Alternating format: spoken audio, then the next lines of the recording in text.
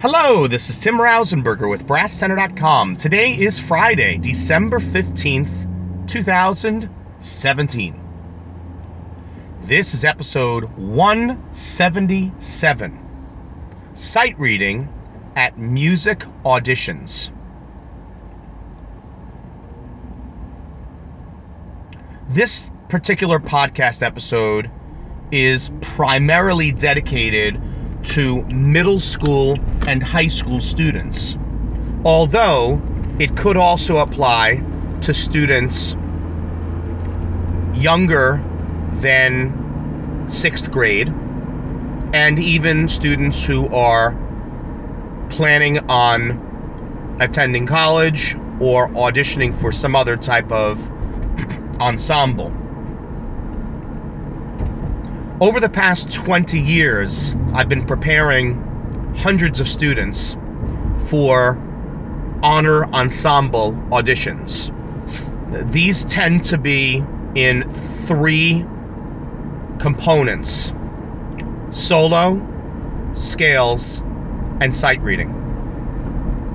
The solo is prepared in advance. Sometimes you know the specific excerpts, sometimes you don't. There will be scales, and the scales, again, you may or may not have forewarned notice. And finally, sight reading. Now, not every audition has a sight reading component. One reason for that is these committees need to, quite bluntly, make the process appealing, not scare students off, and hopefully have enough qualified people to form an ensemble.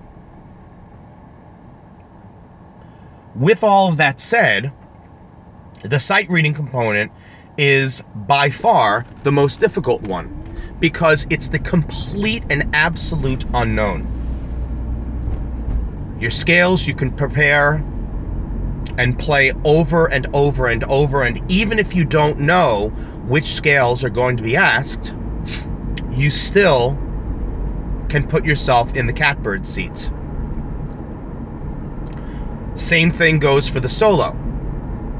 In some cases, you can get the solo many months before the audition. Again, putting yourself in a great position. But sight reading, that's the great unknown.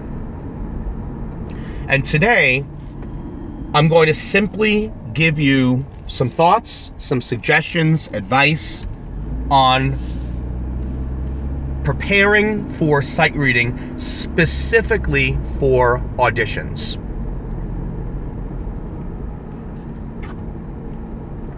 Each audition is completely different when there's a sight reading component. Some may give you a fair amount of time to look over the example, and this may be particularly true depending on your instrument. If you play timpani, it would be pretty unreasonable to be asking you to sight read something and expect to get a desirable result that the judges will enjoy if you're only giving the participant 30 seconds, because the timpani is going to need to be tuned. A lot of auditions tend to have about 1 minute of time, and some auditions have as little as 30 seconds. The time goes by quickly. No matter what your situation, it's one of those things that when you look at sight reading and you're looking at music for the first time, you don't realize exactly how quickly the seconds go by. So let's first examine the things we need to look for when we're going to sight read. Obviously, we're looking at the rhythms, because the rhythms are the most important component of sight reading. And we'll get to that a bit later.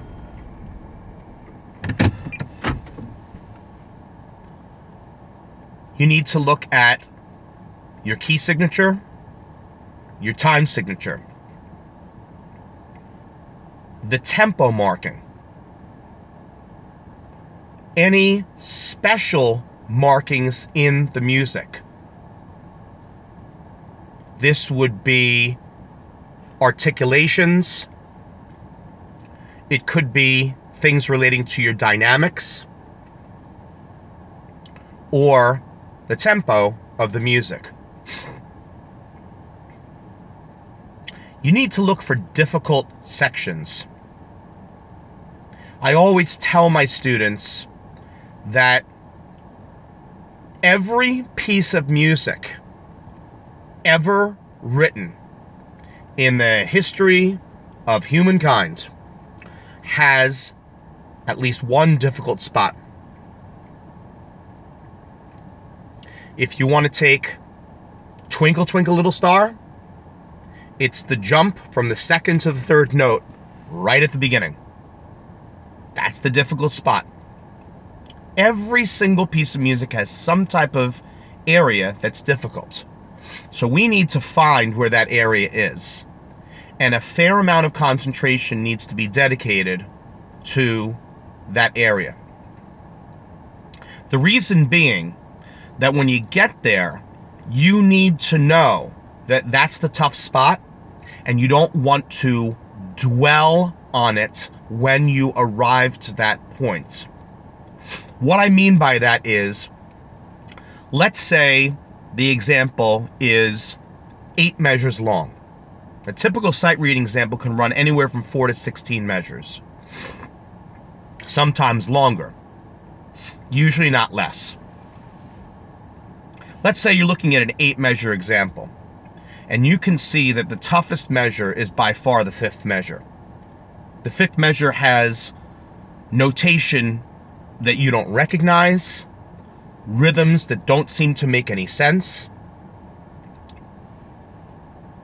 Now that you've identified that particular measure, you want to look at the measure before it, the measure after it, and also know that once you arrive to that measure, whatever comes out of the instrument, comes out of the instrument, and you move on. The number one most important thing with sight reading is not stopping and keeping your rhythm and the beat accurate. In a lot of cases, rhythm is a major category for sight reading.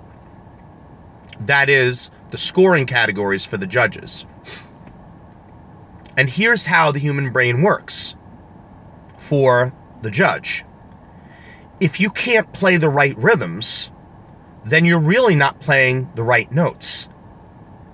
So if your rhythm is off and you cannot maintain a steady beat, that's a major problem.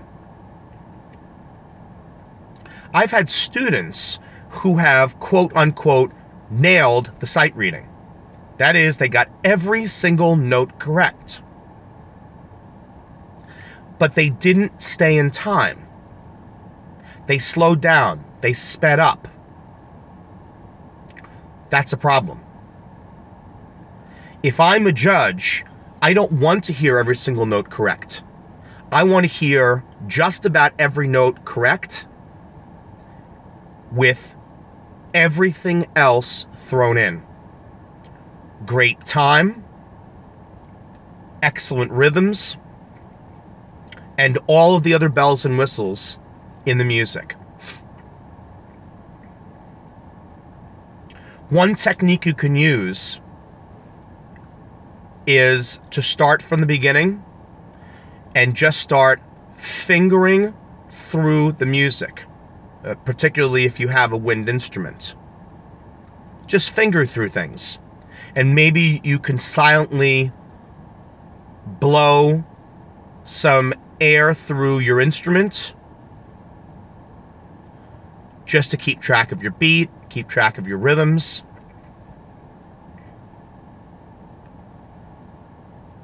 And that's another method that we can use. See, the problem with sight reading is that there's not one particular good way to sight read. There just isn't. You may hear people say otherwise. It's not true. It all depends on the sight reading example.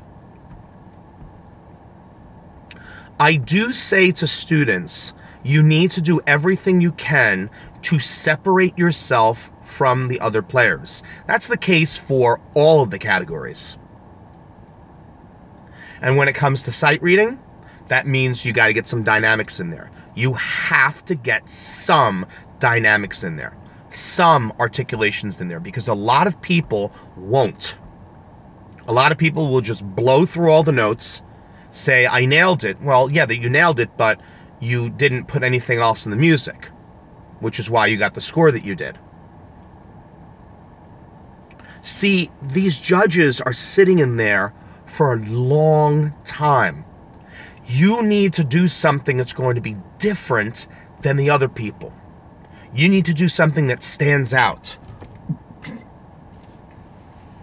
So ensuring that you lock in and get those rhythms correct, ensuring that you make an attempt to add some dynamics, add some articulations, that's the smart way to go. And one more thing, when it comes to the tempo, if you can see what that tempo is, and that tempo looks to be unreasonable in relation to what you're going to need to play in such a short amount of time, you might even want to give consideration to slowing it down just a bit. Because personally, I would much rather grab all of those things that we're striving for and play it a bit slower than to play it at speed and it sounds terrible. One thing you can never forget about auditions in general is the good judges are not looking for absolute perfection. If you were perfect, you wouldn't need to audition. You shouldn't even need to be there.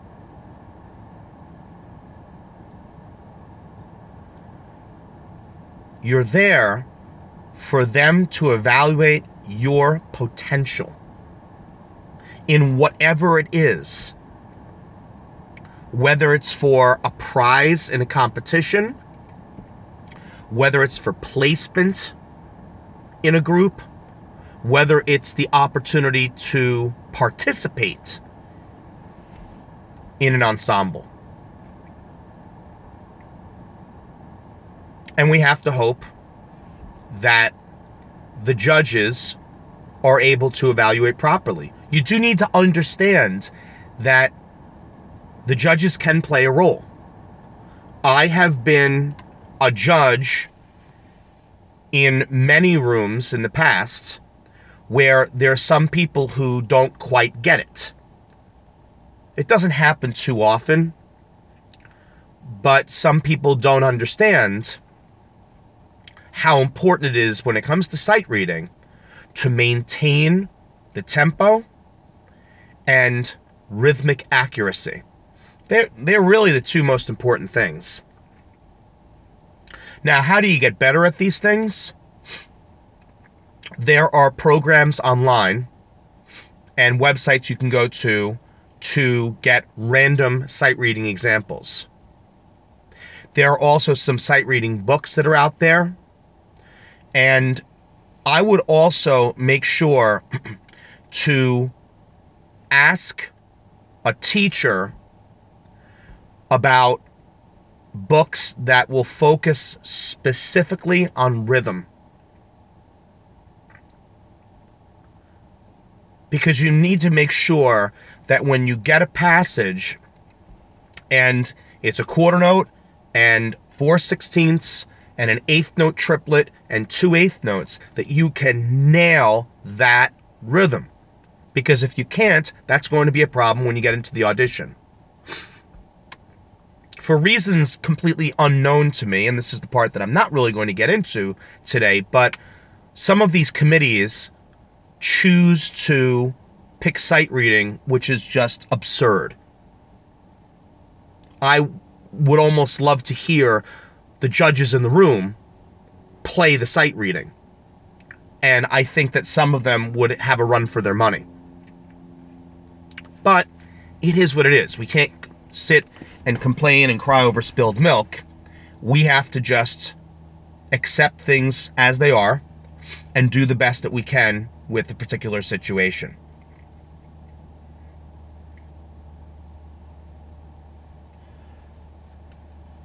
One final item that I'll throw out to students who are in middle school and high school: for your band director, chorus director, orchestra director, I would approach that person every so often and ask them if they can pull out random pieces of music from their libraries. This is an excellent way to prepare for your sight reading. It's so critical that we just find as many examples, as many situations as possible.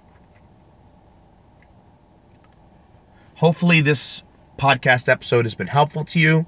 I have many other episodes which relate to the audition process. Those were early on, some of my initial episodes, and many other podcast topics which you'll find helpful. Again, as always, please, the greatest compliment that we as podcasters can get is when someone shares our podcast with someone else. So please share this particular episode as well as my others. And I wish you all the best in your quest for sight reading.